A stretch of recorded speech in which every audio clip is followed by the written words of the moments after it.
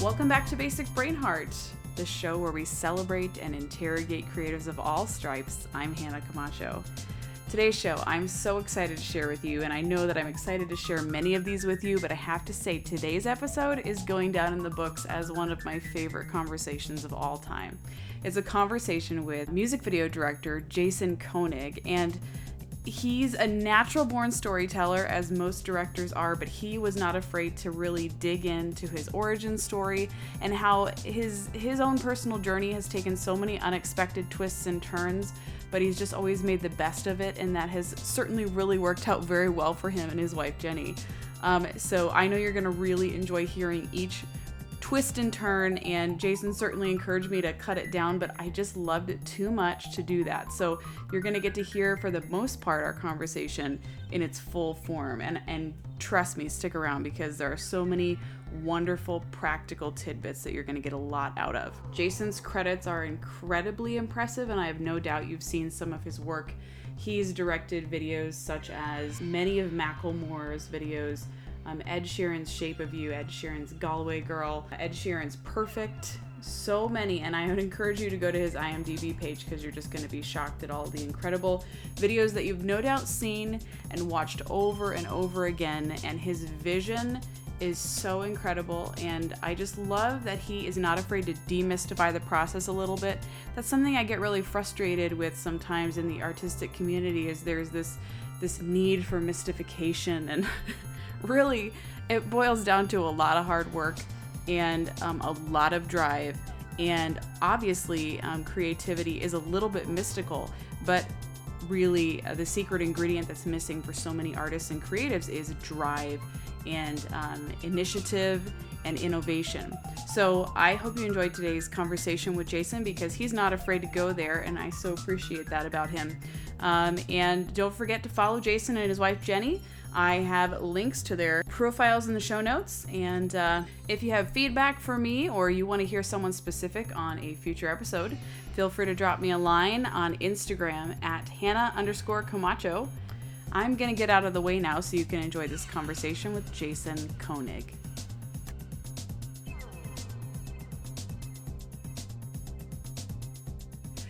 Jason, I have been looking forward to this conversation for a few weeks now. I am a huge fan of your work, and I'm just really excited to hear your backstory and sort of your journey up to this point. So thanks for joining me. Absolutely. You're from Spokane, right? Yes, and you pronounce it beautifully. We get Spokane a lot. Yeah, and you're from the Seattle area. And I'm really fascinated because there are so many creatives, obviously, within the state of Washington, but oftentimes folks see where they come from as a barrier to success. And so I'm really excited to kind of hear your backstory. But before we sort of jump into your origin story, if you will, I'd love to hear a little bit about what you're up to these days. I am currently in LA, but headed back to Seattle today. Basically, the process for a director in the role that I'm in right now, and the position I'm in right now, is you write on things a lot. So this week I wrote 3 music videos for 3 different artists and 2 commercials, and we will see. We'll see if I get any of them. And that's it was interesting. The first year that we were kind of directing, I was directing a full on. That was the biggest learning curve. Was one, how do you write well quickly, like good ideas quickly, and how do you process being rejected 90% of the time? It's an interesting process, because it's like the way that it works a lot is different brands or labels will solicit directors, and they'll send out a little brief that has a couple guidelines of the vein they want creative in, and they'll send it to like 20 directors, and then you get down to, sometimes you don't make the top couple, but basically the label will, as far as I understand it, the label will filter through those 20 down to the best 2 or 3 that they like, and they'll put those in front of the artist, and then the artist will maybe have a call with 2. If they really like 2, they'll have a call with 2 of the directors, or they won't, and they'll just pick the one they want. But it's a That's funny process. crazy. Is it more of like a pitch session, or do you have to, is it more of like a do I like you? Do you like me? Are we going to vibe together kind of a thing usually? When you get, so the you write a thing called a treatment, which is a pitch deck. It's like the entire creative, the whole Those are story, intense. Yeah. where you want to be, and then there's images that show you the tone and the visual style and whatever. So you've kind of already done the pitch. Most of the time, if I get on a Gotcha. call with an artist, it's because the artist wants to chime in some thoughts that the pitch generated for them, or that they'll do a FaceTime or whatever, and they want to know if they vibe with you. Wow. So it's both. So and that's probably not something you can really go to school for. You probably just had to learn on the fly a little bit. That's crazy. Yeah, it is definitely quite the it's been quite the learning experience, but you do get better. And I think it's with anything creative. I think why a lot of creatives don't get better is they think it should all feel really, really natural and comfortable. And I think that it's like anything else. It's kind of the Malcolm Gladwell 10,000 hours idea, where it's like you just have to work. Now that you kind of alluded to your backstory just a bit, I'd love to hear a little bit more in depth. Kind of, you were born and then what? Tell me a little bit about your childhood and your teen years, and kind of when you started to realize that you were passionate about photography, because I know that's where you kind of started out. I was born in Kirkland, Washington. My mom and dad ran a construction company. My dad's a general contractor, and I have one older brother that's 2 years older than me, that for the most part my whole childhood was better than me at everything. So I was always trying to keep up. And he was an athlete, and I was, and baseball was kind of our love.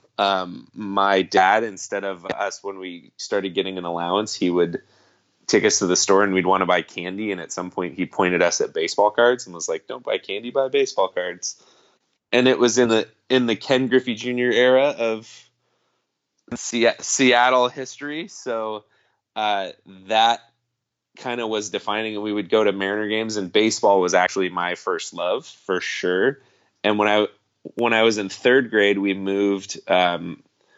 ended up moving from Kirkland to a town called Belfair, Washington, which is about, if you take the ferry from downtown across the water and then you drive 20 minutes west, you will hit the tip of Hood Canal, which around the water is lovely and beautiful. And when you go up the hill, it's in Mason County, which is the biggest county in the state of Washington, and not population wise, land wise. And there's a big difference. There's a big difference. And it was interesting because a lot of people have, a lot of people from the city have cabins around Hood Canal because it's the warmest body of salt water on the West Coast, like on the tip of Hood Canal. So the Gates and the Nordstroms, and it's just big, huge houses around the water. But you go up the hill and it's like a lot of trailers, a lot of poverty, a lot of lower income, a lot of people that are trying to be off the grid. And my high school was among the worst in the state of Washington. So I grew up out there, and there's not a lot of art. We did have a really good art teacher. I never took art class. We had a teacher that did one period of video a day. I did not take that class either. And in middle school and elementary school, there was really no art. And then we had a photo teacher that his name was Frank Greer. And he was a military photographer. He was like Dwight D. Eisenhower's photographer, for a while. And he was just this old, mushroom shaped man. And, and he was almost a volunteer photo teacher in my town. Like, he was part-time. He taught 5 classes, but he only got paid for 2. and he didn't have a teaching degree, had a vocational certificate. He was just a photographer in my town that decided that they needed a photography program in my high school. So he taught there for a long, long time. And pretty soon after I graduated from high school, they cut the photography program. No. So that's my town that I grew up in. We had there's funny statistics from my town that I hope are accurate, pretty solidly accurate, because I know them from years and years ago when I was a teenager. But these were either the urban legend or the true facts about my town. Either way, they're telling. We had the highest meth production rate in the country. Oh no. Mason County, although not there weren't really kids that were using, but that was just part of the culture of the town, because there's just meth houses out in the woods. Mason County had the highest teen pregnancy rate in the state of Washington. Snap. And out of my graduating class, which was about 700 kids, 12% got into college, Wow. and 3% graduated from college. Oh, that's heartbreaking. So that's my town. And again, in the summer on the water, it's glorious and really, really a fun place to grow up. But in the grand scheme of things, it's a pretty, There's a lot of heartbreak, it sounds like. Yeah. Yeah, there's a lot of rough stuff happening in Belfair. And hopefully it's gotten a bit better, but it's definitely a rough place where it's an interesting culture to come from. But I wasn't from there. I was from Seattle. So I was always, which was interesting because most kids are from there, like generations are from there. And I was a little bit of a misfit always. And I never quite dove into what my friends dove into when we were little. So when a lot of them started using and doing things like that, I didn't. And part of that was I really wanted to be a baseball player. That was my first love. And I remember David Robinson of the San Antonio Spurs doing like a "Don't do drugs, kids" commercial. If you want to be a pro athlete, don't do drugs. And that which did got the trick. to me. Did the trick. And I worked really, really hard at baseball. And I was a pitcher. And like I said, I had an older brother who was better than me, so I was always trying to like compete and get to where I was as good as him or my friends. Even playing like stickball in our front yard, I was always behind and trying to catch up being younger. And I started pitching and got really good. And when I was a junior in high school, I had several Division I schools looking at me and talking to me about scholarships. I had a scout from the Cincinnati Reds talk to me 2 weeks before the season ended and a week before I blew my arm out. So my strategy for paying for college was a baseball scholarship, and I put all of my energy into baseball, and I loved it. And we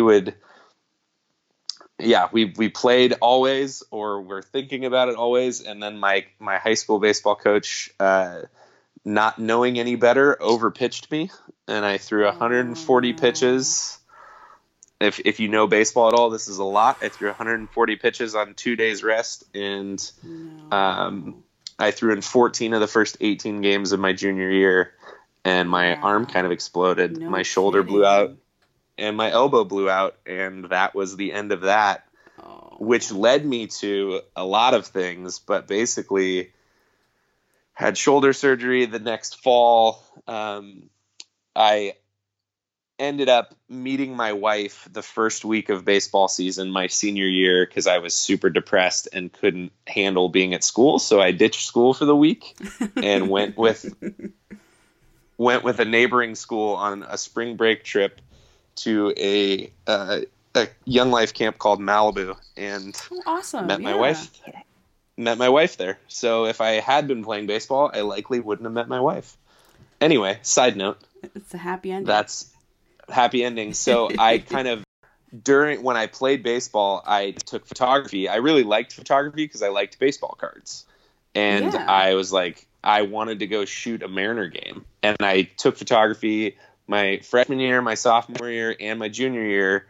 And I took it in the spring during baseball season. I wasn't very good at all. Like, I didn't understand aperture or shutter speed. My photo teacher never let me hang a picture up in the displays because they weren't any good.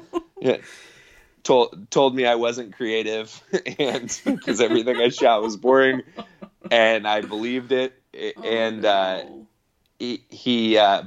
it's true. I cheated my way through high school photography for 3 years. I would turn in other people's negatives. I took it during baseball season because I didn't have to show up.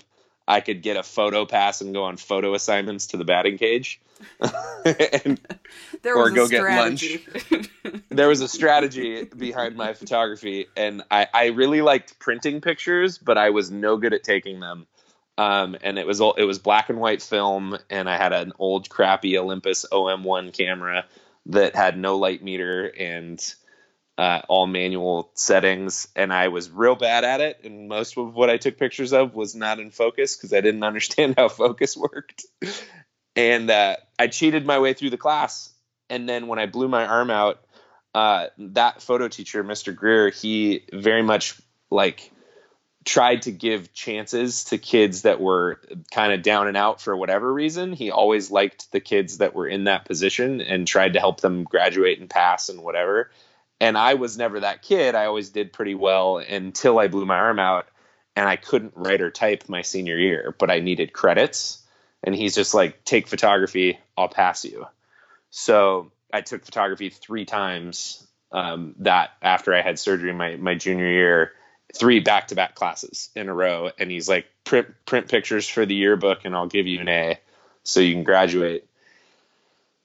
And I started, I picked up a camera and I was like, you know what? My friends are playing. I'm going to go shoot basketball. My friend was on the basketball team. So I'm going to go shoot David play basketball. And so I tried taking basketball pictures, and I wanted to shoot baseball when that happened. And it was my way of getting back into sports and interacting with my friends that I'd played sports with forever.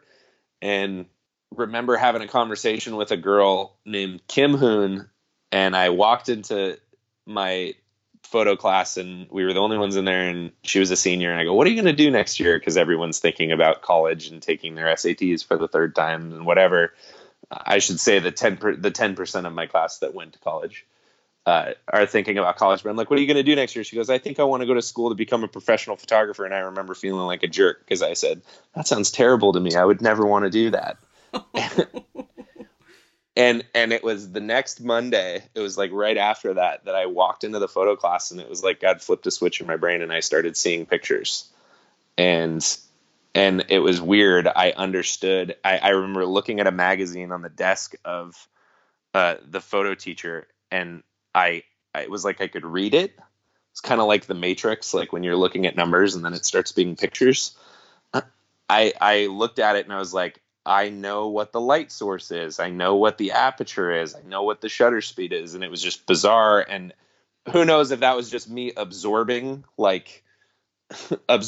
information for 4 years. Or if it was divine intervention. Yeah. Who knows, but it clicked. It definitely clicked all at once. And I was like, oh, crazy.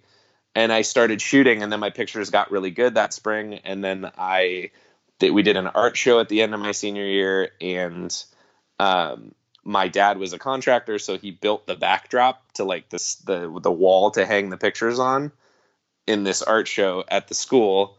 And my photo teacher was like, you can't hang that up. That's sports. That's not art. And I was like, I built the backdrop, even though my dad did. I'm like, I'm hanging up pictures.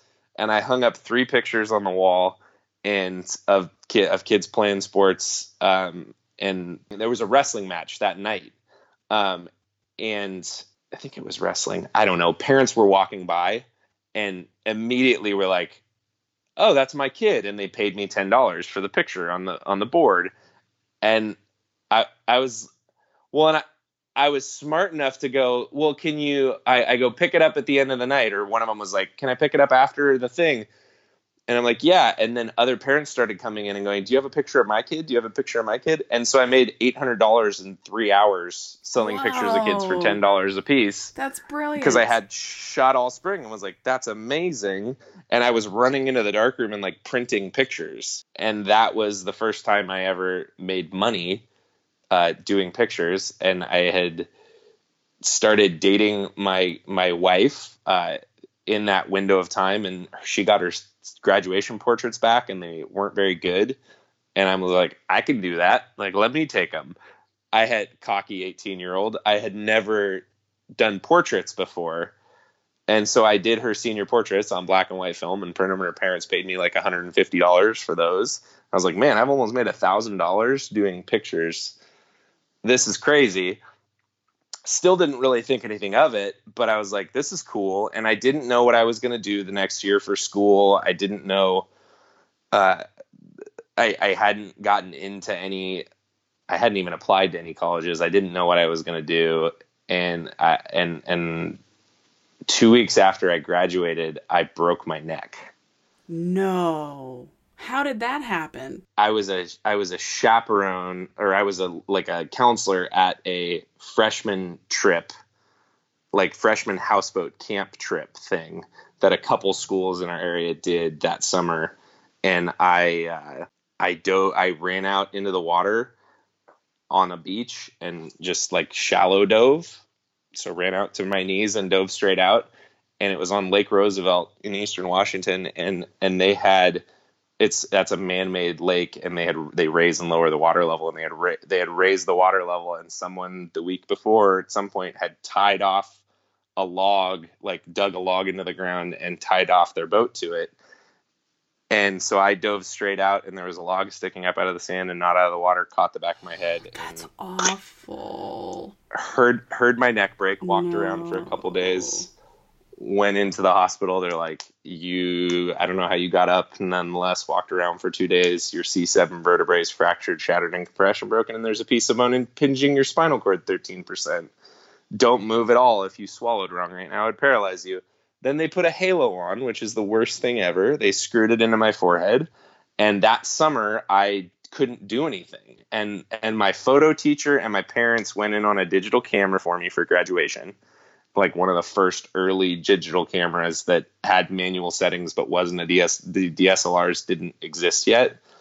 But they had got me that for graduation. So all I could do was like hardly walk around, and I could take pictures of stuff. And then my brother pirated me Photoshop. And so I spent 4 months where all I did was slept in the hospital bed in my living room, in my parents' living room, and wandered around and took pictures of sunsets and whatnot. And took some pretty things, and then a realtor bought them from me for their website. And all of this, I'm like, I could make money doing this. And then one of Jenny's friends was like, my sister's graduating this year. Could you do senior pictures for her? So I did that, and I ended up being like, I could do this. And I started a little senior picture business from those two, and ended up shooting about 400 senior pictures over the next couple of years. And I was just like, you know what? This is how I kind of always had a brain that was thinking about being an entrepreneur way more than an artist. And I was like, I saw who did all the graduation portraits around our area, and I was like, I can do that. Cause I'd had all my friends back in the day. For anyone young listening to this, before there was Facebook and Instagram, you would get graduation photos and hand out wallets to your friends and write on the back of them. So I had all these senior pictures, and I was like, I can do that. So I did. And it went well. Did you end up going to school for it, or has it been just kind of the rest is history type of a deal for you? I went and looked at and got into Brooks Institute of Photography, which I don't think exists anymore, but at the time, like for 50 years, it was in Santa Barbara, California. And for like 50 years, it was the best photo school in the country. And I went, and it was really expensive. And I was like, my parents can definitely not afford that. And I was like, okay, I can't go this year, but if I shoot all year, I might be able to make enough money to go. And then I started shooting and made close to enough money to pay tuition, and was like, well, if I could make this much money trying to pay tuition. Why would I go? Yeah. So you really into photography for years, and I honestly love that that's where you started, because I think I probably said this in one of the email correspondence I had with Jenny, but I feel like in the music videos that you've produced recently, I almost feel like I could freeze frame it on any one part of the video and it would work as a still. It's just, there's something about your approach that's just visually stunning and so put together. I'd love to hear a little bit more about how you started getting into video and kind of that evolution in your journey. Yeah, I ended up starting a photography company, and I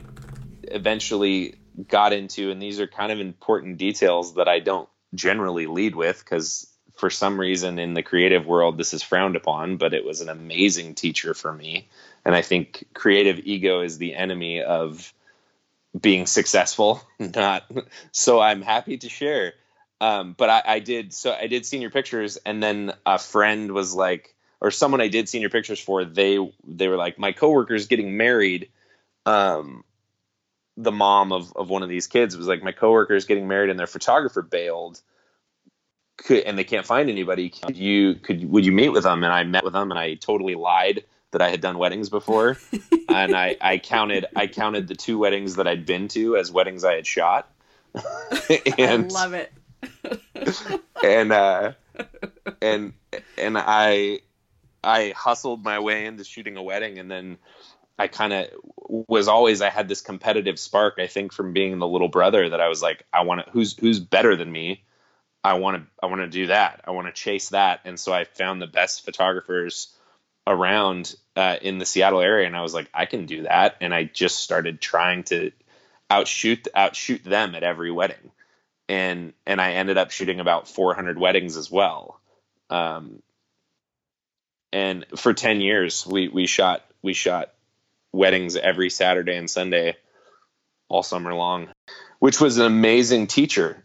You have to handle, and most people hate weddings because the first few years you're like terrified and wake up having reoccurring dreams that memory cards aren't in the camera, and that you can't find things, whatever. And once you get over that and it becomes just secondhand, there really aren't many things in the creative world that have more pressure on them than somebody's wedding day. Like, you're dealing with stressed out people, a lot of voices. You're managing locations that you aren't really in control of, and a timeline that is super tight, and people are putting way too much pressure in their own mind on this thing. And it's my job to make whatever's wrong look right, and it's my job to make sure they really enjoy the day, because they're spending 80% of their day they're spending with me, because that's just how it goes. And so Jenny and I would shoot weddings, and we got really good at managing people and seeing backdrops and creating on the fly, and like pushing for things to be great and fighting for good light and all these things that ended up applying completely to directing. It was like I had to direct shoots for a long time, and I didn't know that at the time. And I honestly had no interest in film. And when the digital revolution happened, everyone, like all these articles and photo magazines were like, for photographers to last, they have to do video. And I was like, nah, I'm never doing video. I'm like, I love photography, and I'm good enough at it to not have to do video. And we kind of rose to the ranks of the top. We were the very top tier of weddings in Seattle, and they took us all over the world to shoot as well. And we made a great living and got more efficient at post-production, and like learned all these processes about how to handle workloads, which is also part of directing. It just, all in all, and it was a total accident. So we were content doing that. I was coaching high school baseball, and which I loved, because I hadn't been near where I lived. And then I taught I volunteered in the photo class by where I lived. And we very much liked our little life. And then some friends were like, I'm going to start a band with my friend who just got out of rehab. Can you take photos for us for free? I was like, sure, I'm sure that'll lead somewhere. I was just like, yeah, of course I'll do this for you. It was my my wife's best friend's little brother. And so I took some photos, and then I took some more, and then I took some more, and then they were like, "Hey, we did a music video, and we want to be more involved in the process. Could you do a music video with us?" Like, and we had watched other people do it, and they're like, "Hey, can you try doing a music video with us?" And so I directed a song called Other Side. They asked me to do a song called And We Danced. And I said, no, I want to do Other Side, because I was working at this high school and I come from a town that had a drug culture. And I was like, no, I want to do that. And this song is about addiction. And so I made this little music video for, I think it was like $1,200, and I paid for it because they didn't have credit cards. And we made a music video called Other Side, and it did really well. And right in the middle of filming it, the Mariners announcer died. And I was a baseball fan, and we were on the set, so to speak. We were stealing shots at a reservoir in this weird stump lake, and it was me and Ben McLemore. Ben and Ben were driving a U-Haul. There were only 3 of us on set, so I don't know if you can call it set. It was me, Ben, and Ryan. In the freezing cold rain, and we were driving back with a boat in a U-Haul, a wooden boat in a U-Haul, and he goes, "Hey man, you were a baseball fan, right?" He didn't really know that I was like kind of a diehard baseball fan growing up, but he goes, "Will you listen to this?" And he had recorded like a scratch audio on his iPhone of a verse for a song called My Oh My that he wrote in commemoration of Dave Niehaus. And he's like, "Yeah, and I want to do this." And he's like, "Do you think we could do a music video like super low key for this?" And I was like, wow. Absolutely. And so like a week later, we, for $162, made another music video. And I drove out to my parents' house and got all my memorabilia from going to baseball games when I was a kid. And we shot My Oh My and put it out, and both of those came out and did really well. And they said directed by Jason Koenig, and then people were like, "Hey, you're a director." I'm like, "No, I'm not. I'm a photographer." And honestly, didn't think anything of it. It was just fun I was having with friends. And then the Macklemore explosion happened, and Macklemore, they made the heist, and the album blew up. Yeah. So then it came around that they were doing Thrift Shop and Same Love, and I had my biggest shoot. I had one photo shoot that I did every summer that was like my best job of the year, and it was for Sonic America's Drive-In, and it was photo and video and paid me really well. And I was like, and those guys had never paid me, so they came around when they're like, "We're doing 2 more music videos," and I was like, "Sorry guys, I can't do it that week." So I turned those 2 videos down, which is kind of humorous. And then very thankfully, because it changed the course of my whole life, when they were, Thrift Shop was a huge hit, and they were like, "We need a follow-up." And Can't Hold Us had been out for a couple years, and we'd always talked about doing a video, but we were like, it's too big. There's no money. Like, we'd need to do something huge. Well, all of a sudden they had a bit of a budget, and they were like, "Hey man, can you come help with this?" And there were about 8 of us on that, including my wife producing, and Ben's wife, and Hannah, who's produced most of my work. And we went out and made Can't Hold Us.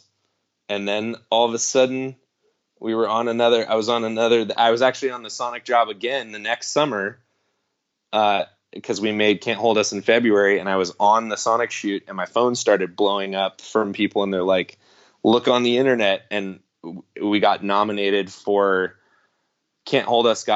Myself and Ryan got nominated for Best Editing. And then all of us got nominated for John Augustavo, myself and Ryan got nominated for Best Director. And then I got nominated for Best Cinematography and got nominated for Best Hip Hop Video. So it was like, holy crap, at the VMAs. And we ended up winning Best Hip Hop Video, and I won Best Cinematography.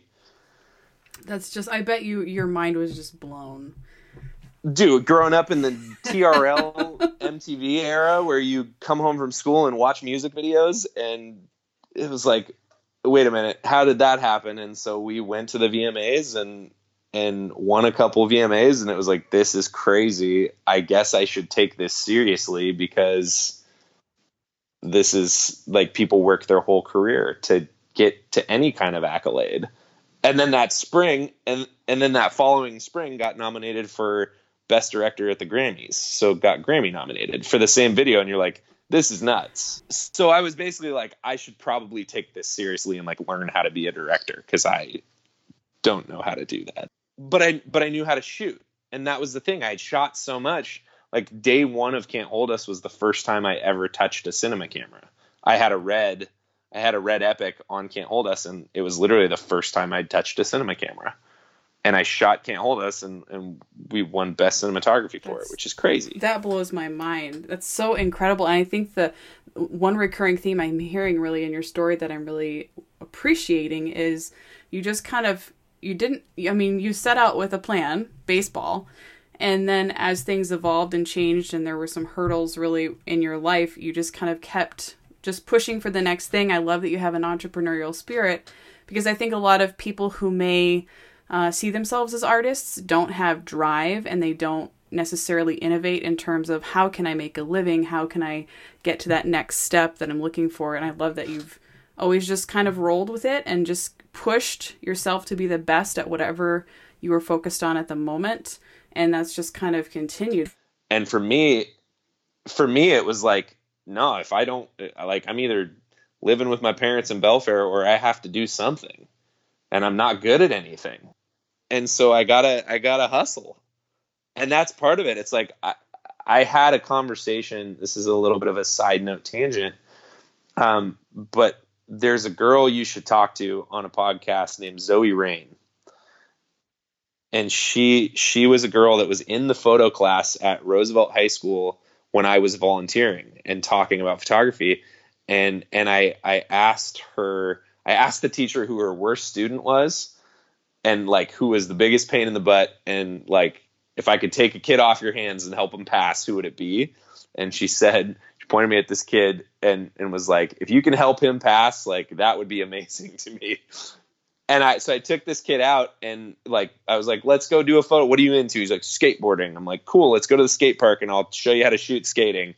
And this girl followed us around. Like, he's like, can my girlfriend come? And she came, and just like, her hair was over her eyes. She was looking at the ground, wouldn't talk to me and look me in the eye. And she was just really quiet and introverted, and walked around and shot the skate park. And I was really working with him and tried to work with her, but it was a little awkward.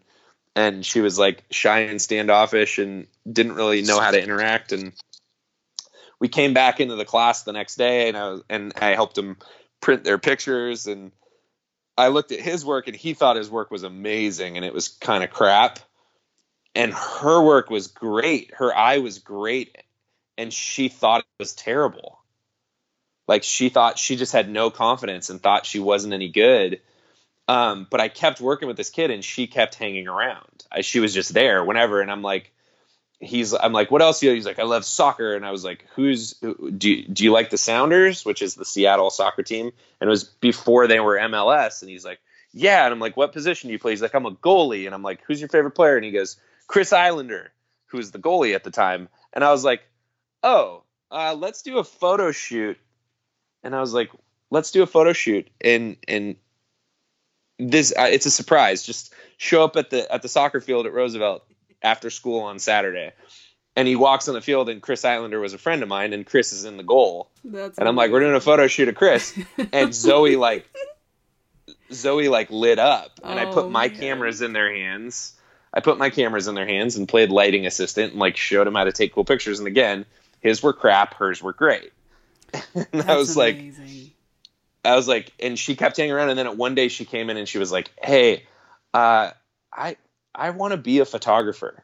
How do I do that? And I was like, and she kind of had a rough home life, and there were some things going on. And I was like, do you want a job? And I hired her as my intern to sort wedding photos. And so she would sit in the office with Jenny and I and sort wedding photos. But when I hired her, I go, I'll hire you on one condition. you have to come in and talk to me for 45 minutes every day. And I was like, I don't care what we talk about, but there are a million good photographers out there. It's about you being able to be personable and social and communicate well. That's going to make you successful. And and showing up every day. So you show up every day and talk to me, and that's the rules. And then you'll sort weddings and you'll learn how to shoot and whatever. She's now arguably the top photographer in Chicago. And I told her when she was 15, I was like, you're going to be Annie Leibovitz.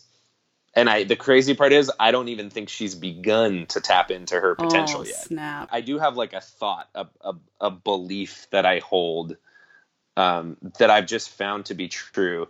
When I run into artists, there's commonly there's two perspectives on being good at something. And there's the people that are like, I'm good at this. This is my thing. And if I teach you how to do it, then it's more competition for me. So I'm not teaching you how to do it. I'm holding my cards close to the chest and like, I can't, there's not room for both of us at the top. And a lot of people hoard what they're good at and try to like squeeze it and protect it. And then there's other people that are just like, give it away. And they're just teaching. And I have found, and I can't explain this at all, it has just been true in my life.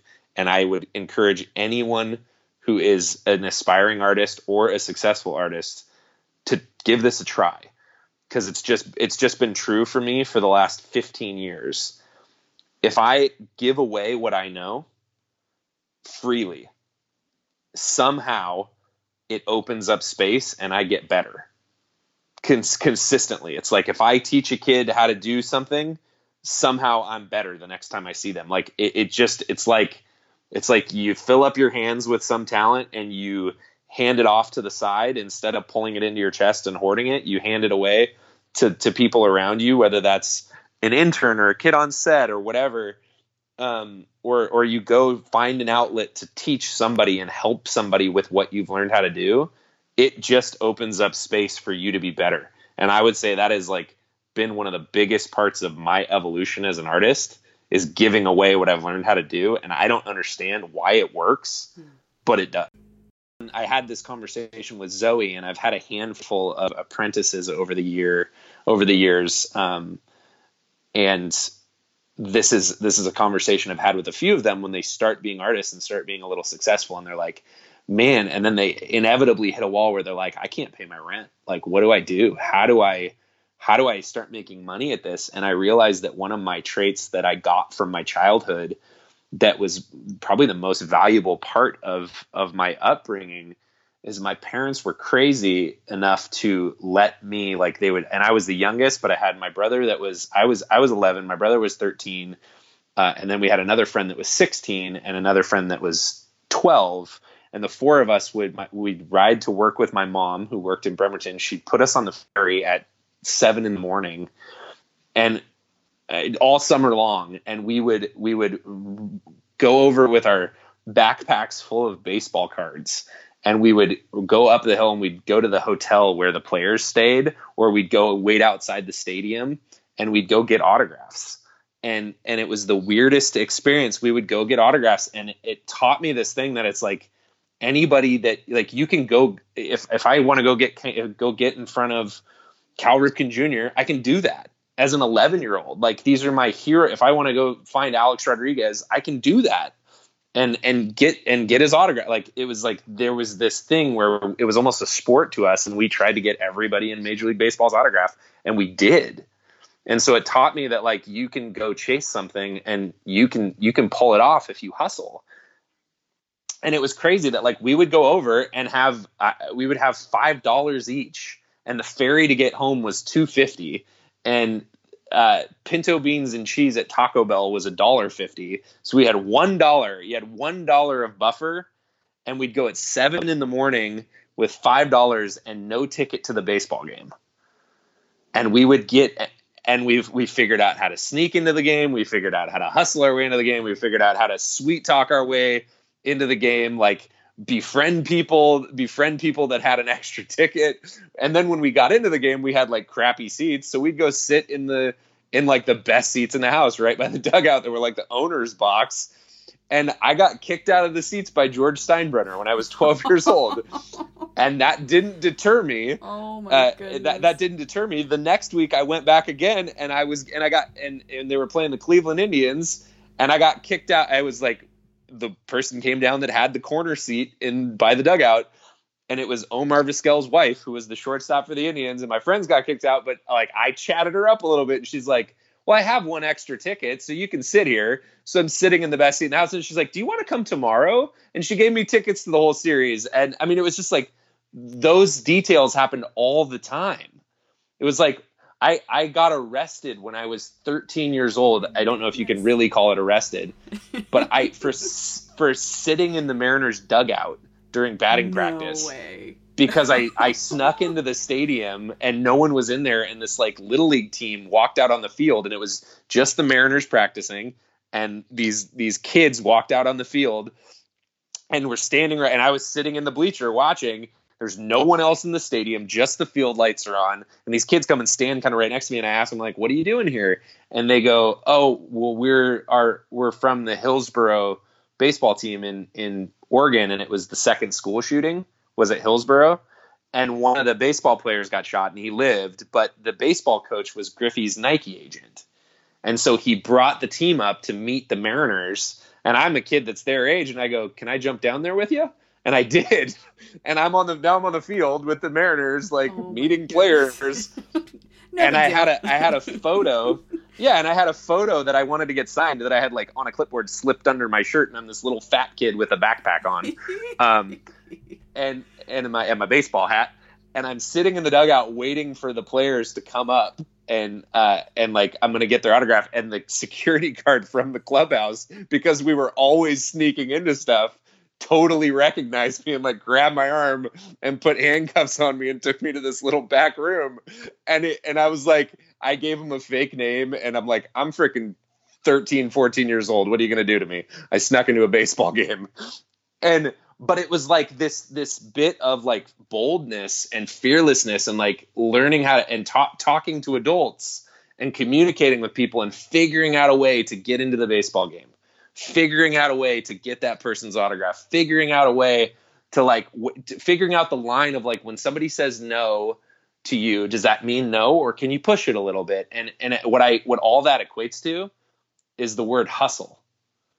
And I feel like artists don't know how to hustle, and they have too much ego to hustle. And you're like, man, hustle. If somebody wants to pay you to do something, do it and learn from it and do it the best you can and try to outdo yourself every time you create that piece of art, and look at art that's better than yours and aspire to be that, and like hustle, work at it, go figure out how to do it, want something and go get it, and be thought. And the thing that was great that I think came from the way my parents raised me, and like this what I think some people do that hustle is they cross the line.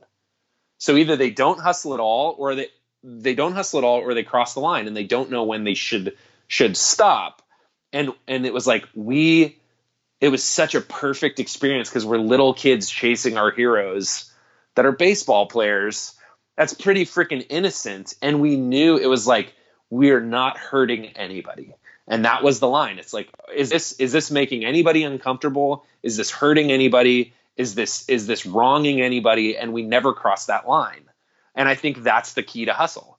It's like hustle has to be in the best interest of not just you, but the people around you. Like, if you don't have something to offer, don't hustle yourself into the position. Brilliant. Yeah. And I think if I were to say to, like, I don't know if any kids listen to this or younger people, but if you do, it's like, I'm dead serious. When I said work on your relationships and work on your character, that's going to get you farther than your talent. Like, a lot of people have talent, they don't have character. And I would add to hustle, like, learn how to hustle and learn how to hustle respectfully and like honorably hustle, and then and learn how to serve. Like, be a servant. Like, if you're in the creative world, and this is where I think a lot of creatives miss it, they think it's about them. But in reality, you're serving your own, pretty much anything you're getting paid for, you're serving somebody else's brand or somebody else's event or somebody else's thing. It's like if you're painting something and putting it in their building, you're serving that building.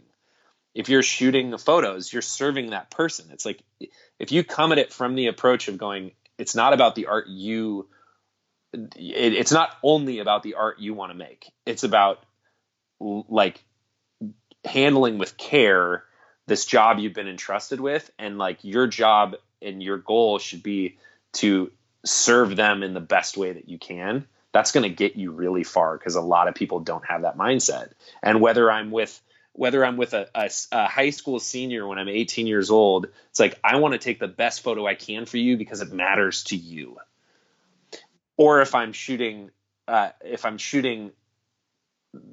wedding, I'm like, when I shot weddings forever, it's like I want to make great art for me, for sure. I'm going to try to push my portfolio for sure. But my number one goal is to make you feel beautiful and to capture your day even better than it is in reality.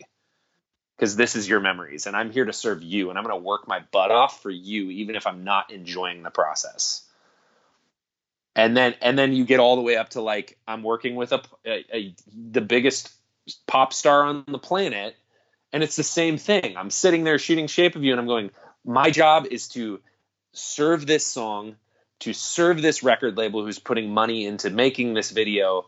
My job is to make the best piece of art I possibly can for them. My job is to write something that aligns with and strengthens the artist's brand. And then at the end of the day, it's the funniest thing was, it's a senior picture session from when I was 18.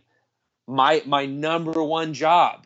Here's Ed, who doesn't love being on camera and he infamously says he thinks it's hilarious that he was like on the sexiest people list, because he's like, I'm not attractive. And this is how he feels about himself. And I'm like, it is my job to make you look as cool and good as I possibly can, just like I would any person at any point in that process, and make you feel good while we're doing it, and make you trust me that what I'm making is going to be serving and honoring this opportunity. And everything about what you're trying to do is more important than what I'm trying to do. And I'm telling you, if you can have a servant's mindset and a creative confidence and a hustle, you'll get really far if you don't have too much ego to take on a job. And you don't have ego, like you can collaborate because your ego is not getting in the way. Serve the cause of what you're working on. Serve the project. There's a budding artist. She's getting a little bit of attention. And she asked me to concept some visual art ideas for her EP. And I've never done that before. I'm an illustrator, but this is new to me. And so I have felt so much stress and pressure, but like also the mixed in with excitement, because I wanted to do her justice.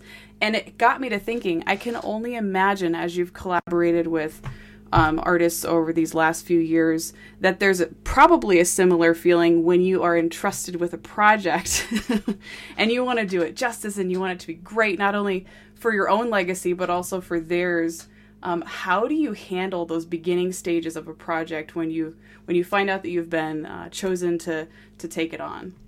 The process you're talking about is with a new artist, and they're just like, I need you to do this. My process these days, most of the time, like I was saying earlier on, is that I'm if I get to that point where they're choosing me, I've already done the creative.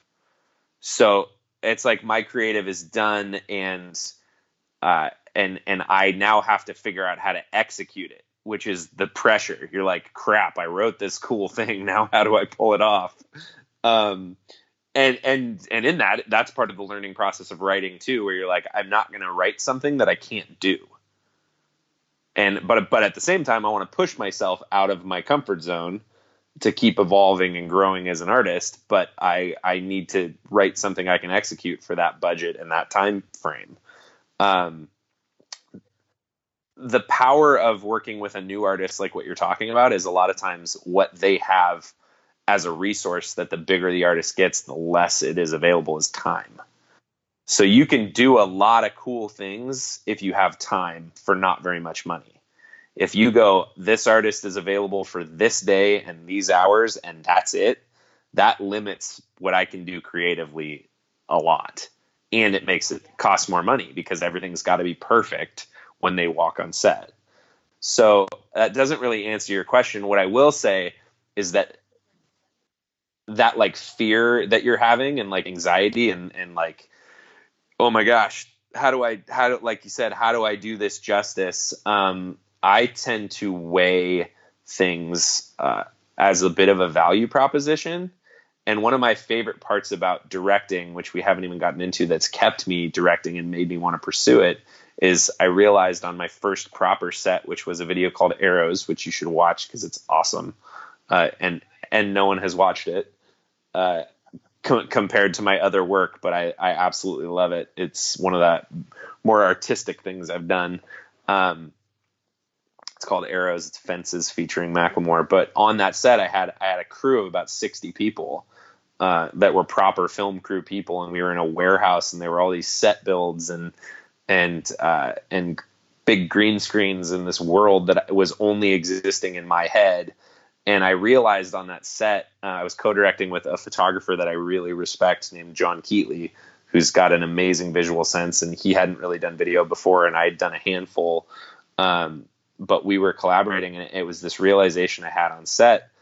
One day I was like, these people all have a job because of my idea.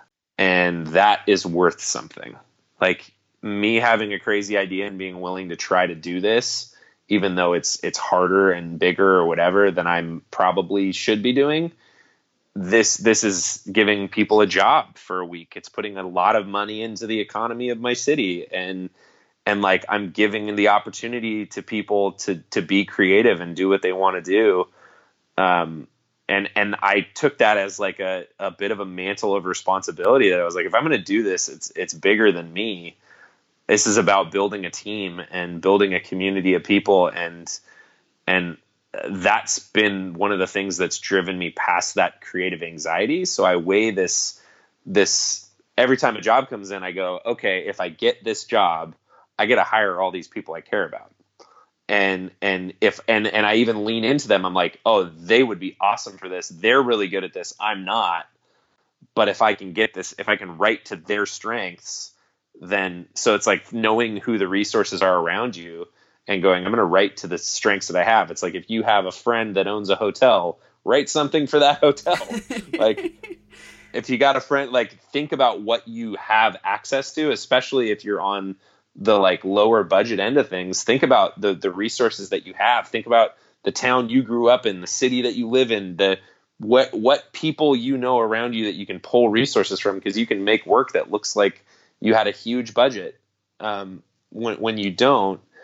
So I guess that is not totally answering your question, no, but I always go, and part of the thing that is a bit of a blessing and a curse to me is that I do take that responsibility you're talking about with just about every artist I work with, because I started working with Macklemore and Ryan Lewis and they were friends. It was like, I was like, this has to be great for them. I care a lot about their brand and how they come across and how they look and how they're communicated to the world. I care about that deeply. And it was the same thing with Ed, who I'd been friends with for 3 years before we did any work together. It was like, man, I got to do this thing justice for him. I got to do this song justice. My job is to make the song better with the visual and bolster the song. And so I absolutely carry the pressure of that, where I'm like, I want to do this justice, and I want to do this in a way that holistically feels like a win for everybody. And the downside of that is you kind of have to be the jerk sometimes, because as much as you want to include everybody and give everybody a voice and let them all go to their strengths, at the end of the day, if you're the one directing it, it falls on you. And so you're like, sorry guys, I'm doing it my way. I love your input, but we're doing it my way, because at the end of the day, no one is going to criticize you over this. They're going to criticize me. So there is that is the back, yes, the double-edged sword of collaborating. But I certainly find that maturing as a creative very much means finding people that are better than you at things. And I'm continuously in the pursuit of that. I'm like, who can I find that's a better DP than me? It's a better shooter than me? Who can I find that's a better editor than me? Who can I find that's a better colorist than me? Who can I find that's like, you just find people that are better than you at it and build a team. Yeah. Because they'll make you better. That's amazing. Do you try to build relationships with these folks if you spot someone that you think is really good? Or do you just use their work as sort of inspiration and motivation? No, I mean, it's both. It's like you look through people's work, and if I see something, there's things that I look for that are really particular to my style and my approach, and I'm like, oh, they use the tools I use. They seem to move as quickly as I do, or something like it, and that's, I'll look for certain things and then give them a shot, and if it works out, keep trying to use them. And you, in the beginning of our conversation, you alluded to the fact that, of course, you're super, super involved in directing the production process, but you also are doing a lot of writing these days. You're coming up with ideas, you're putting them on paper. When you're in those beginning stages, especially for music videos, do you try to smash a story into lyrics, or do you kind of use the lyrics just as a suggestion? What's your typical approach to that? I tend to put the song on repeat in my world for way too long and listen to it hundreds of times, and like I'll write on my iPad. I'll just have, and I'll write down notes of whatever sparks, and sometimes it's the lyrics, sometimes it's the production and just the tone, almost like it's the background of a movie. I'm like, what movie would this be used in? And you go, what are the things that, do I hear a sound that makes me think of something, or is this lyrical? And then if I can marry those together, and I think one of the big things that I learned early on, and with Macklemore and Ryan, and it was great, was that, like, be unexpected.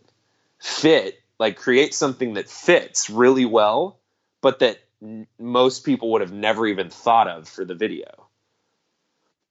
And I think a lot of my work fits that bill, where there's something about it that's unexpected, but it's unexpected in a way that you're like, that makes sense.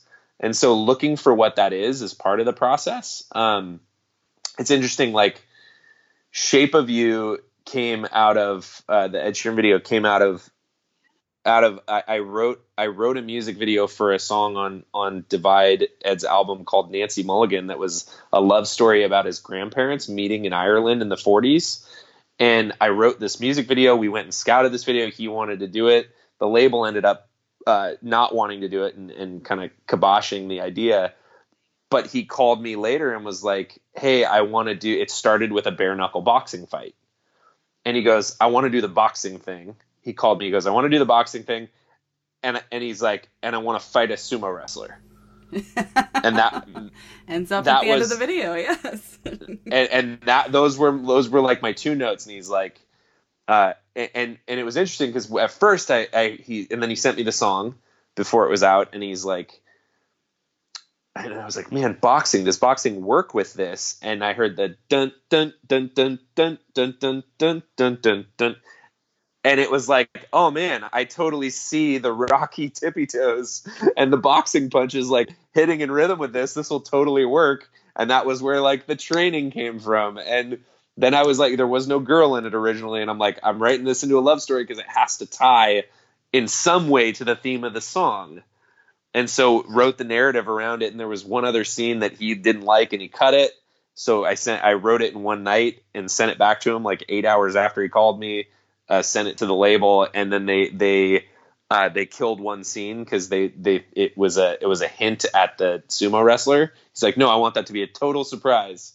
So we had to write a new middle, and he called me on that on the 31st of November, and he had backed out of a music video he was supposed to be shooting on the 1st for it with his director that had directed a bunch of stuff, and the label was like, you have to shoot this in the next 2 weeks or it messes up your whole album release, and your directors are not available. So he's like, what do you want to do? And Ed's told the label, call Jason, he'll figure it out. because we'd been friends, and he called, and you want to talk about the like fear and pressure. It was like, you have to shoot this in the next 9 days, right before. Yeah, and just the way the process works with labels and production companies and insurance and legal and all these things. We didn't get the job awarded like officially until 3 days before the shoot. So I was like, screw it, Ed's my friend, and I'm gonna just grind on this. And so I was like location scouting and finding a sumer. Like me and Hannah were just going at it, and my wife, we were just like attacking this thing before the job even awarded, so that it was possible. And then by the time the job got awarded, we were like, yep, we're good, let's do it. But it was an interesting one, because it was like, this is a bad idea. He was like, this is a bad idea, we don't have time. But it was this value proposition where it was like, I don't know that there's anybody else that's going to put more care into it than I will for my friend. And I was like, at minimum, even if we mess it up, I personally, like, all of our crew gets paid right before Christmas, even if it's not great. And I was like, worst case scenario, he doesn't work with me again. The label doesn't want to work with me again. But I'm like, put a camera in my hands and I can shoot something that's as good as most. And I looked through all his old music videos, and a couple of them are amazing, but some of them are just kind of like, oh, that was whatever. I was like, I can hit the whatever mark. I'm like, I know I can hit that was fine. And all my crew gets paid right before Christmas. We get union days in Seattle before Christmas. And I made them come to Seattle, because I was like, there's no way I can pull this off in another city in this timeline. So they came to Seattle, and we cast it and designed it and found locations and did all the stuff. And he got here, and we shot it in a couple days. And it was like, this is a win. This is a huge win for everybody. But I absolutely felt the pressure of the risk. And if there's no risk, generally small risk, small reward, big risk, big reward. And I felt the risk, and I was like, you know what? It's worth taking, because at worst, everybody in my crew gets paid, and I have another name on my resume, even if it's not a great piece. And it ended up being a great piece, and I haven't made a bad one yet. So I had that going. I was like, I know I'm gonna make a turd at some point, but I haven't yet. So I'm going to keep leaning into that. And we made it, and it's now the second most viewed music video of all time. Second most viewed piece of content on YouTube. That ever. Is incredible. Speaking of Ed, I would love to talk a little bit about Galway Girl, because I am obsessed with that piece. Can we talk a little bit about how you came up with the idea, and was that another crazy one to execute? It's just, I just love it so much.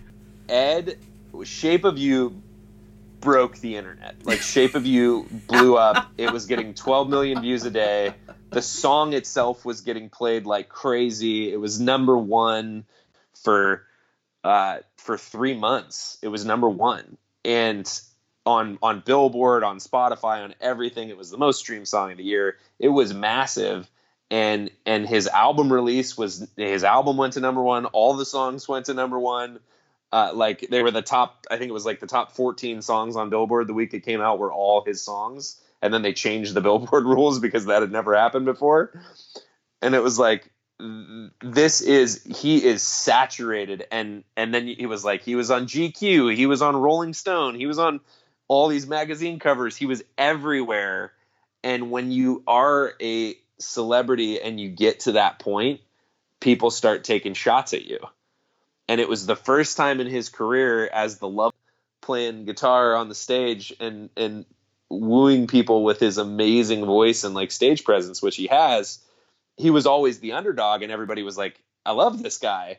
How do you not know this? And then all of a sudden he was at the top, and he started, like, the critics came out and started taking shots at him. And while that was happening, it was the first negative press really that on the mainstream level that he'd ever gotten. And part of that was around the song Galway Girl. He was getting written. They're like, he's not Irish. he doesn't like, what is this song? He's trying to appropriate Irish culture. And it was like, and he had told me during Shape of You that he actually told me before Shape of You that was the song he wanted me to direct. And he had an idea for it. And the idea, unfortunately, leaned into a lot of those accusations, not real, but it was like, we can't do that. If we do that, they're gonna just kill you for it. And so it was this weird thing where you're trying to promote a song, and it was like, you're oversaturated. And he had never wanted to be. He'd only been in Thinking Out Loud and Shape of You. Of all his music videos, those were the only two he'd ever like been in the whole time. He usually would just be in for one shot. And so he's like, there was this big conversation around like, do I be in the music video? Do I not? I mean, he's like, I was never in the videos before. And he's like, I feel a little bit overexposed with all this press and whatever. And these magazine covers and being number one. He's like, do I need to be in it? And we had this call, and I was like, honestly, I think if you're in it, if you're not in it, your fans are going to be bummed, and you're going to hear about it. If you are in it, your critics are going to hate on it, and it's not going to do well. And so I was like, I like your idea, but I think we should do a different idea. I was like, what if I can come up with a video that you're in and not in at the same time? That's so brilliant. and he had told me, he was like, I knew he was going to propose to Cherry, his fiance. And he had told me that. And he's like, I wrote Perfect for her. It's the most important song on the album. It's the one that I care about the most. And the video's got to be great. And I was like, here's the problem. This was the other part of it. I was like, we can't do Shape of You with you and a girl, Galway Girl with you and a girl, and then Perfect with you and a girl. But we also can't not do that, because that's what all three songs are. So I was like, how do we do this in a way that sets up Perfect to be what it can be, and to be like ready for Perfect? It was like paving the way for Perfect, because I'm like, we can't make three of the same video. This will be visually different enough. And so I wrote this POV video, and there had never been done a stabilized, like a gimbal. No one had ever done a gimbal POV before where it was all smooth. Let's do it. And then the technology didn't exist. There was no camera, and it's complicated, but there was no camera that could be used on a professional shoot that could do what needed to be done on a gimbal. Because basically, this will get a little techie for people. You need something you can pull focus on, which means it has to be a big enough rig that you can attach a focus pull, or have an autofocus mechanism or something. You also need to be able to plug in a feed. So you have to be able to run a wire into the camera so that the client, that the label, that the managers, whatever, can see what we're shooting. And it needs to be small enough that it can be, so it's got to be big enough to have those things and small enough that he can wear it. Because we strapped it to Ed's chest and he shot it. And that piece of technology didn't exist. So we had to design this crazy vest and like piecemeal a bunch of different parts of it. It was actually the most expensive camera package I've ever used. And it ended up being shot on a Sony A6300, which is like a $3,000 camera, which is nothing. But the whole rig, like we had to do like research and development design on this chest rig thing. So that was interesting and had its own issues. But then the idea behind the video was that because there was this questionability of like, does Ed know Ireland and is he from here? And he grew up as Irish and British, and he would go in the summers to Ireland, and all of his cousins are from Ireland, all of his family's from Ireland, and like he grew up going to Ireland all the time. And the first time he ever played music was in Galway on the corner of the white like shop busking. The first time he ever busked was in Galway. So it was like, this is a super true to him song. Wrote details in that only the Irish would appreciate. And if you're Irish and you watch that video, there are like 40 cameos of Irish celebrities in that thing that you don't know. and like that's every little detail is like a love letter to Ireland. And so we designed it to be this thing that was like, nah, I'm Irish.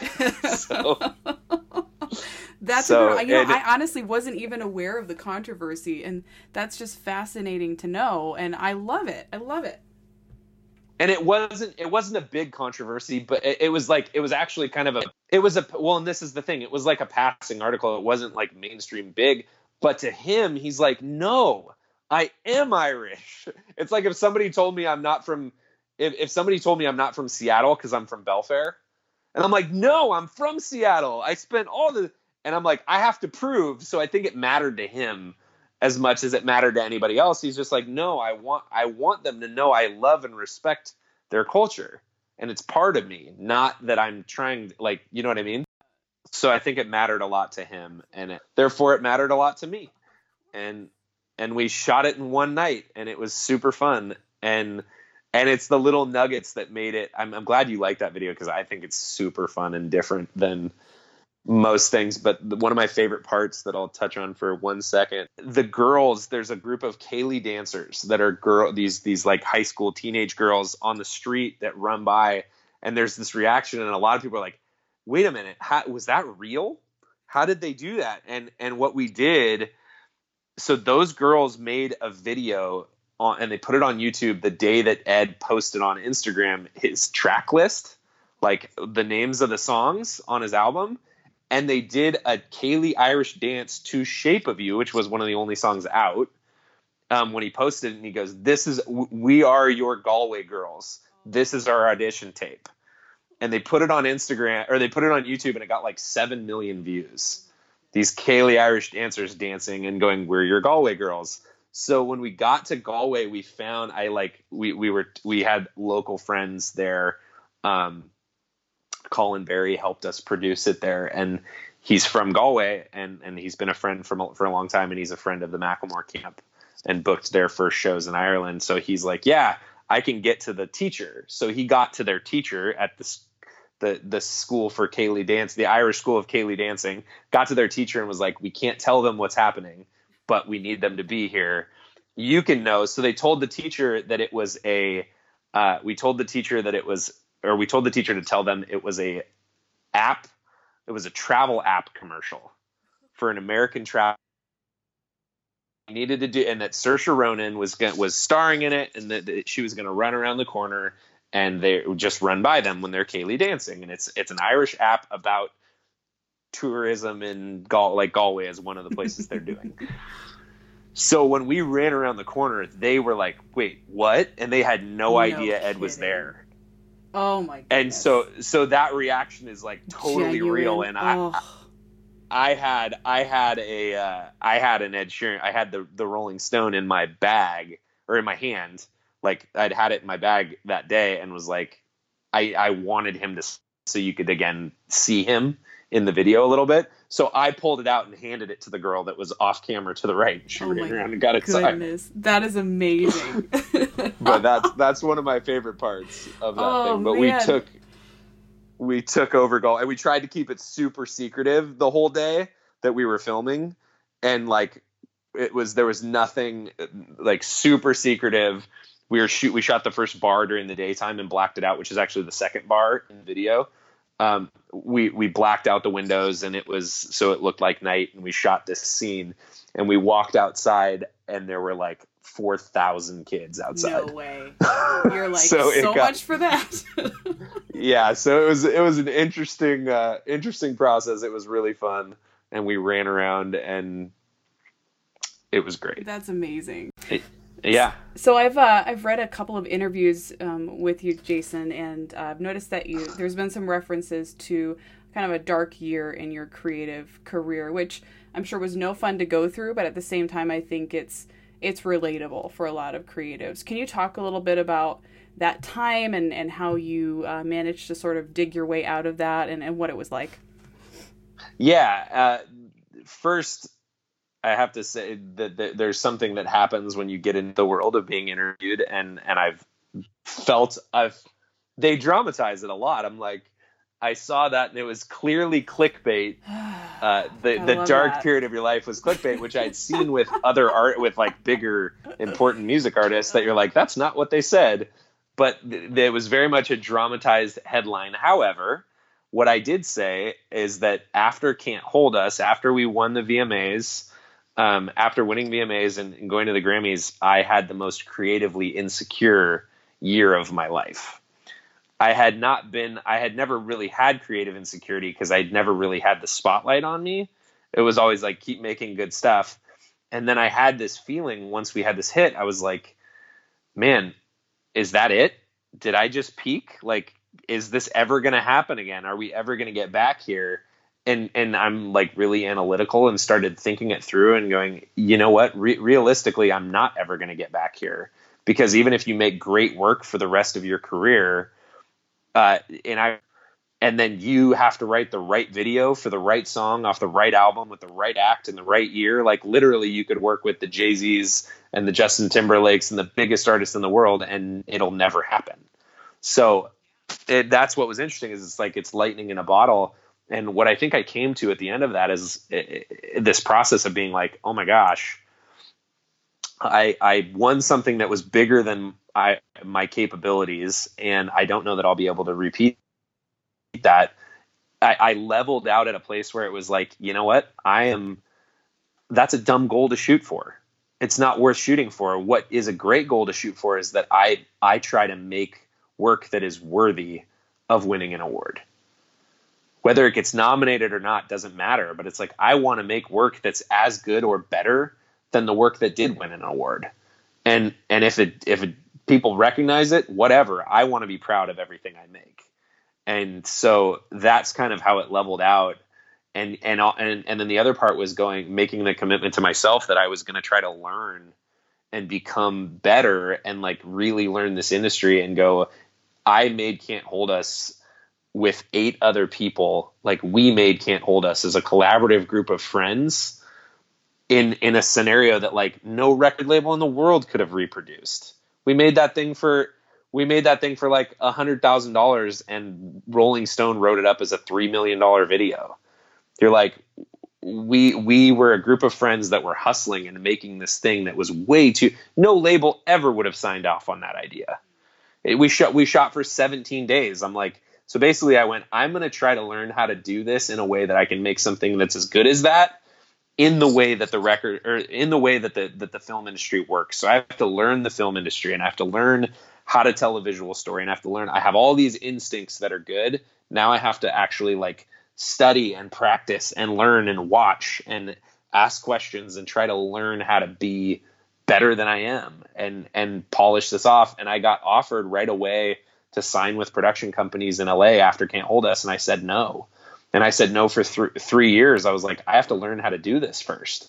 Until I can recreate Can't Hold Us in the proper way, I don't want that to be the expectation on me. And so I consider myself extremely lucky, blessed, whatever you want to call it, that I had Macklemore and Ryan Lewis. Without them, I don't have a career. And I got to stay with them and keep doing creative things. And they didn't have, it was like, we came up with stuff and we made it, because they're an independent act. They don't have a record label that's worried about the risk, because it's just them, and it's their money, and it's their time, and it's their creative, and we're collaborating on stuff. So they're part of the process, and we would write things together and then go do it. And I got to go to film school on their projects, essentially. And I think that was an amazing, amazing opportunity that has changed the whole course of my life. And in the process, got really good. And the culmination of that, I think, was Downtown. And we made Downtown in Spokane, and it was like, this is one of the best videos ever. This is way better than Can't Hold Us. It's hard to watch that video and not go, damn, that is a masterpiece of a video. And we did it all in the proper way. And it was like, that was a set with 2,000 extras on it and 100 crew on it. And we shot for 6 days and permitted shutting down a city, and it had like 200 vehicles. It was like, this thing is a monster. And 6 artists. it was like, this is a monster. Incredible. And we executed it, and it was excellent. And then that was the funny thing is, I was like, got to the place where I was super secure and like, I don't know, we don't need to win anything again. Like, these are great. Arrows was great. We've made great stuff. I tried to make one good thing every year and just keep getting better. And then we made Downtown, and then it won so there's the EMAs, which is the European VMAs. Yeah. And they only have one video award, and it's Video of the Year, and we won Video of the Year. That's so for awesome. Downtown. I love it. So I was like, oh, that's cool. And the crazy thing is, with that perspective being like, this isn't about awards, and I'm not trying to, like, I just want to make good work. And we went to the VMAs for the 4th time 2 weeks ago, and I was nominated for Best Director and Best Pop Video for Perfect. That's so incredible. When I watch each of your videos, they all have their own flavor, and obviously you're collaborating, so they're each going to feel a little bit different, and you're always pushing yourself to the next level. I'm curious, is there kind of like something that you always keep in mind when you're writing something? Is there a feeling that you want people to have as they're watching your videos in general? I've noticed there's kind of like a lighthearted, fun feeling to a lot of them. But do you kind of just go in to each of them uniquely, or do you always have sort of a brand that you have in mind? I think it's a marrying of my voice and the artist's voice is what I'm trying to hit. But I have some strong opinions that I think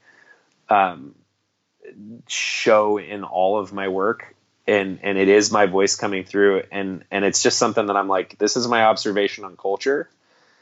Most people, like, we live in a technologically addicted day, and most people escape through their phones, and they're trying to get away. And I'm like, man, if you're watching this might be I think it's true, but it might be an overstep. I don't know. If you're sitting watching music videos on your phone, you're probably not incredibly happy. Like, we have depression as an epidemic in our culture, and people feel numb as there's a growing, like, relationships exist in technology, not person to person, face to face. And we kind of are living a life more and more devoid of emotion. And so to me, when I make a music video, I want it to feel human, and I want to tap into an emotion and make you feel almost, I'm trying to disconnect you from your phone. I'm trying to connect you to something that is deeper than that and make you feel. And so that's a baseline. And then I also, so many videos, and so much of content in general is like low hanging fruit. It's either titillating or like slapstick, or like it's all these things where you go, it's the microwave version of a well-cooked meal kind of thing. And I don't know if that's the right way to say it, but it's like, if I show you a half naked person, you're going to have an emotional response, but it's not a rich one. If I make you laugh, but at the expense of somebody else, it's not a rich experience. It's like, and so I think part of my outlook and my mindset is like, each video has the ability to bring you into this world that you'll feel something. And like on Downtown, the whole goal was to make you smile. It was like, if I can make you smile through 3 minutes, it's going to change your day. If you literally, there's physiological scientific evidence that if you smile for 3 minutes a day, your day will be better. So I'm like, if I can keep you engaged. So the way that I write is, can I keep you engaged for the length of a song? That's the number one goal. Can I write something that is going to keep you engaged?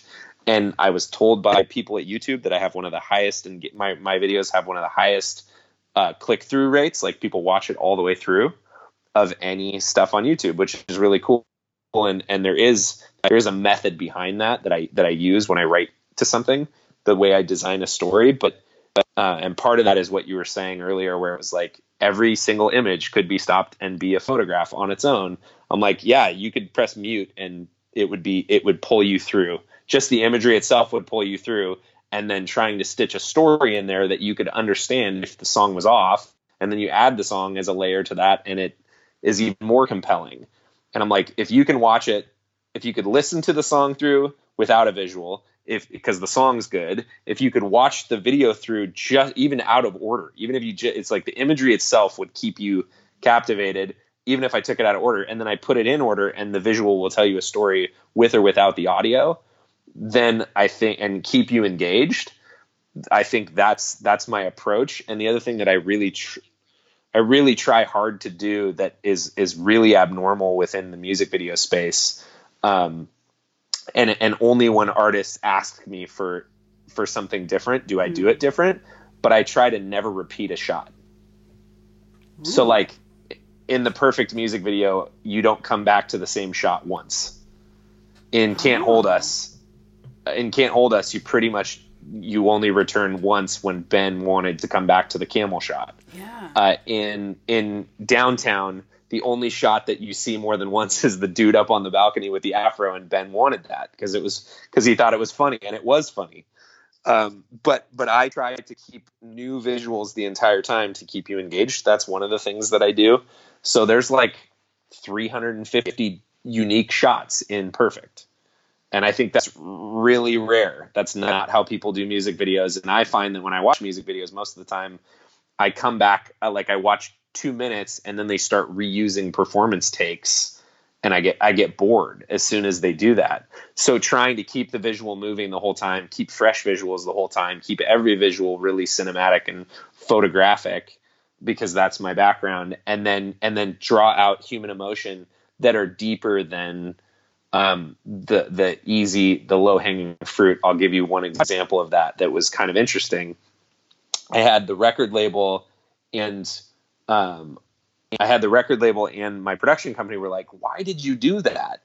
Why did you do that? And they're like, that doesn't make sense. Like, why did you do that on Shape of You before it came out? And I was just like, because it's what I wanted to do. I didn't even give them the explanation because I didn't want to go into it. I was like, I think I said, it's just the way the schedule worked out. But in reality, it was very intentional that in the back of the cab, when Ed and Jenny P, our amazing female lead in Shape of You, leave, they go on the date during the day in the diner. They go on this little date, and everybody asked me, they're like, why didn't they go on a date at night? By having his hand on her hand in the cab than I would if they were full on going at it in the back of a cab. Like, it's a more human, like it's a richer human emotion. Everybody remembers that feeling where they're like, I like this person and I'm going to put my hand on their hand. Like that is more butterflies by far than just making out or whatever. So to me, it was like, it's those little things that are intentional. And I go, I'm trying to stir emotion that reminds you of something that's good in your life, like some good memory, some good feeling. And it was like Glorious was the same thing, where when we did Glorious with the Macklemore video where he's with his grandma and he surprises her on her birthday. It's like the whole point of that, it was like, man, we want that one, it was real. And we went and showed up on her birthday and she didn't know we were coming. And it was craziness that she had the best day ever. She's 100 years old, but all these feelings where it was like, we scripted those moments in an environment. We did not tell her what to do or how to react at all. And she didn't know where we were going, but it was like, we're going to go to a karaoke thing because there's something emotional about watching when Ben goes, I got my performance personality from this woman. And he's like, so let's go do that. And he's like teaching her how to do rap hands. There's just these little moments where you're like, what is this? And he's like, I got my eccentric style and my love of going to thrift shops from her. When we came and visited her when I was a kid, she would take us to thrift shops. So I want to do that. And it was all these things where you're like, these are rich moments. And then we were like, man, she has 3 really good friends that she plays bingo with. Let's surprise her with those friends. And then let's surprise all of them with a stripper. Like, who does this? But it was all these things where like you're laughing just listening to it. And we're going, we want people to experience like joy and a feeling of family and a feeling of friendship and a feeling of intimacy and a feeling of like laughter and just so I would say when I write, my goal is to evoke a feeling, and sometimes that feeling is just like I don't know. I mean, I try to get that in even if the creative doesn't allow for it or the song doesn't allow for it.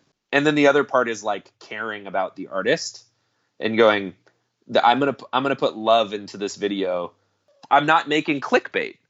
I'm making something that is genuinely going to draw you in. And I'm like, it's a harder process, but honestly, I'm like, it's just me. It's just the way I try to, I care, the things I care about and the people I care about and the way that I like, a lot of these are based on stories in my own life. Like, and I'm just, I don't know. I think that's another really good word for any creatives out there that, and not everybody can be a creative, and not everybody is going to be successful being a creative. And if you're not, like, trust your own instincts. And if you're getting cues that you shouldn't be, like, do an honest assessment of yourself.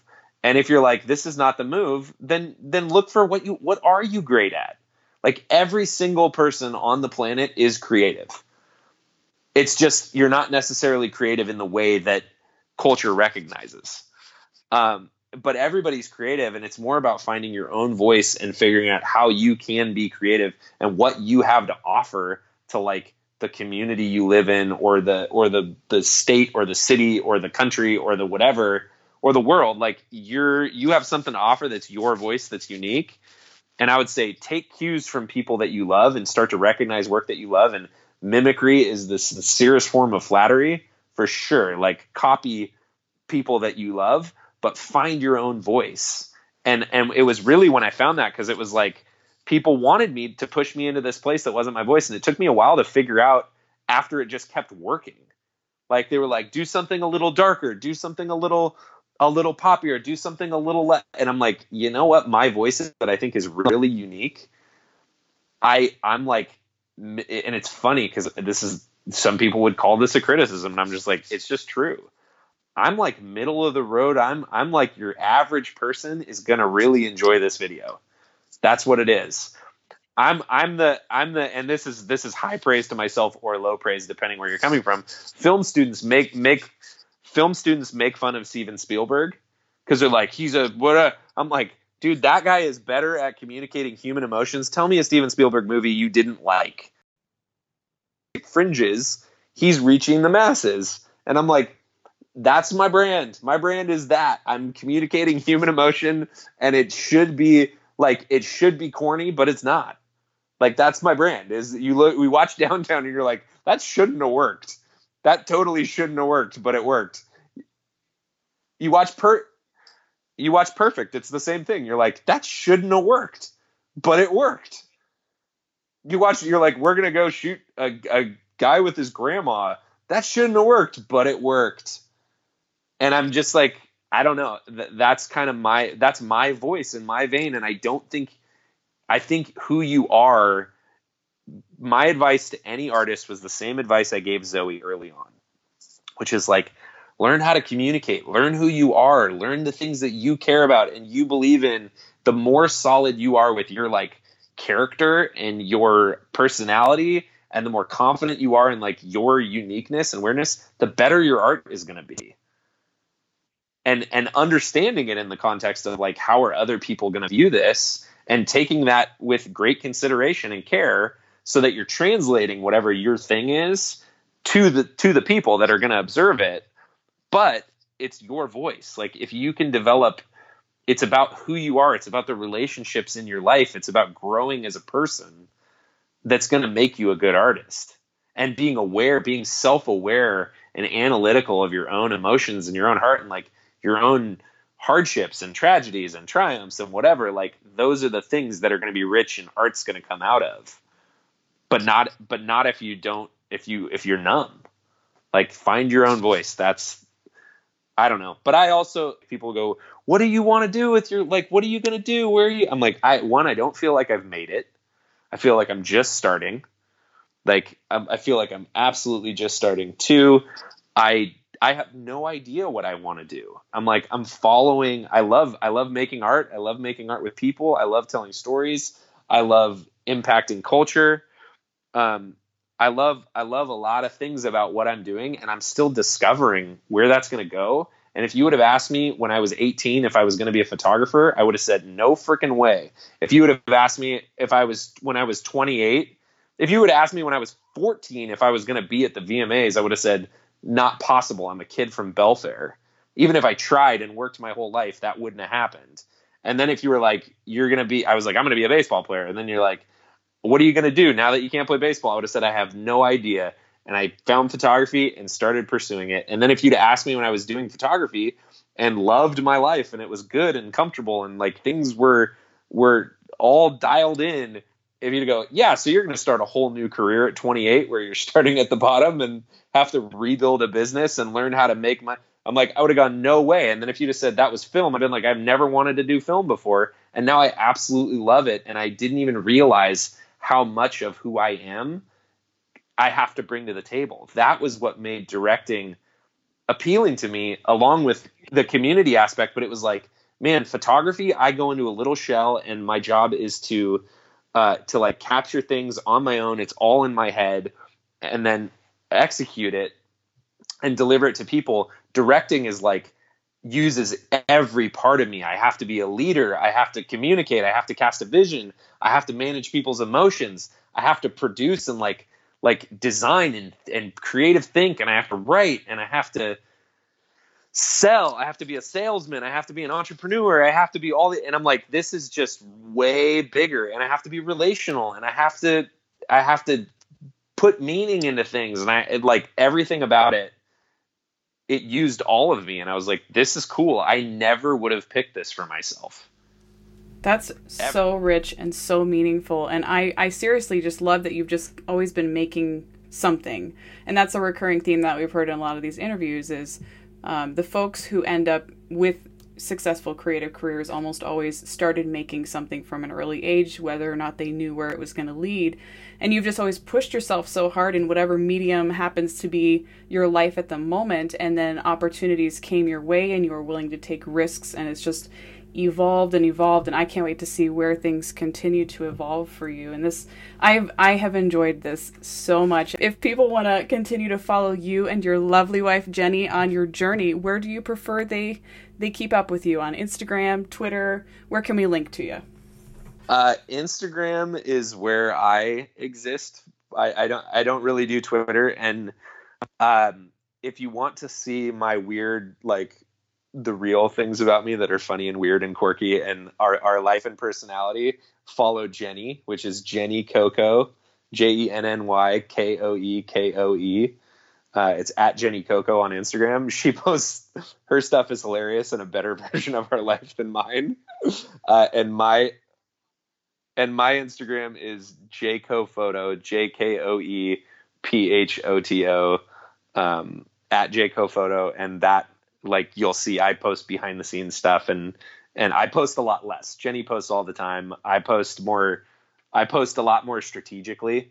And I definitely use it as it's a brand and it's thoughtful and intentional. And Jenny is like catching me doing stupid things and posting it on her story, which is pretty good funny. Partnership right there. Yeah. Well, I really enjoyed chatting with you.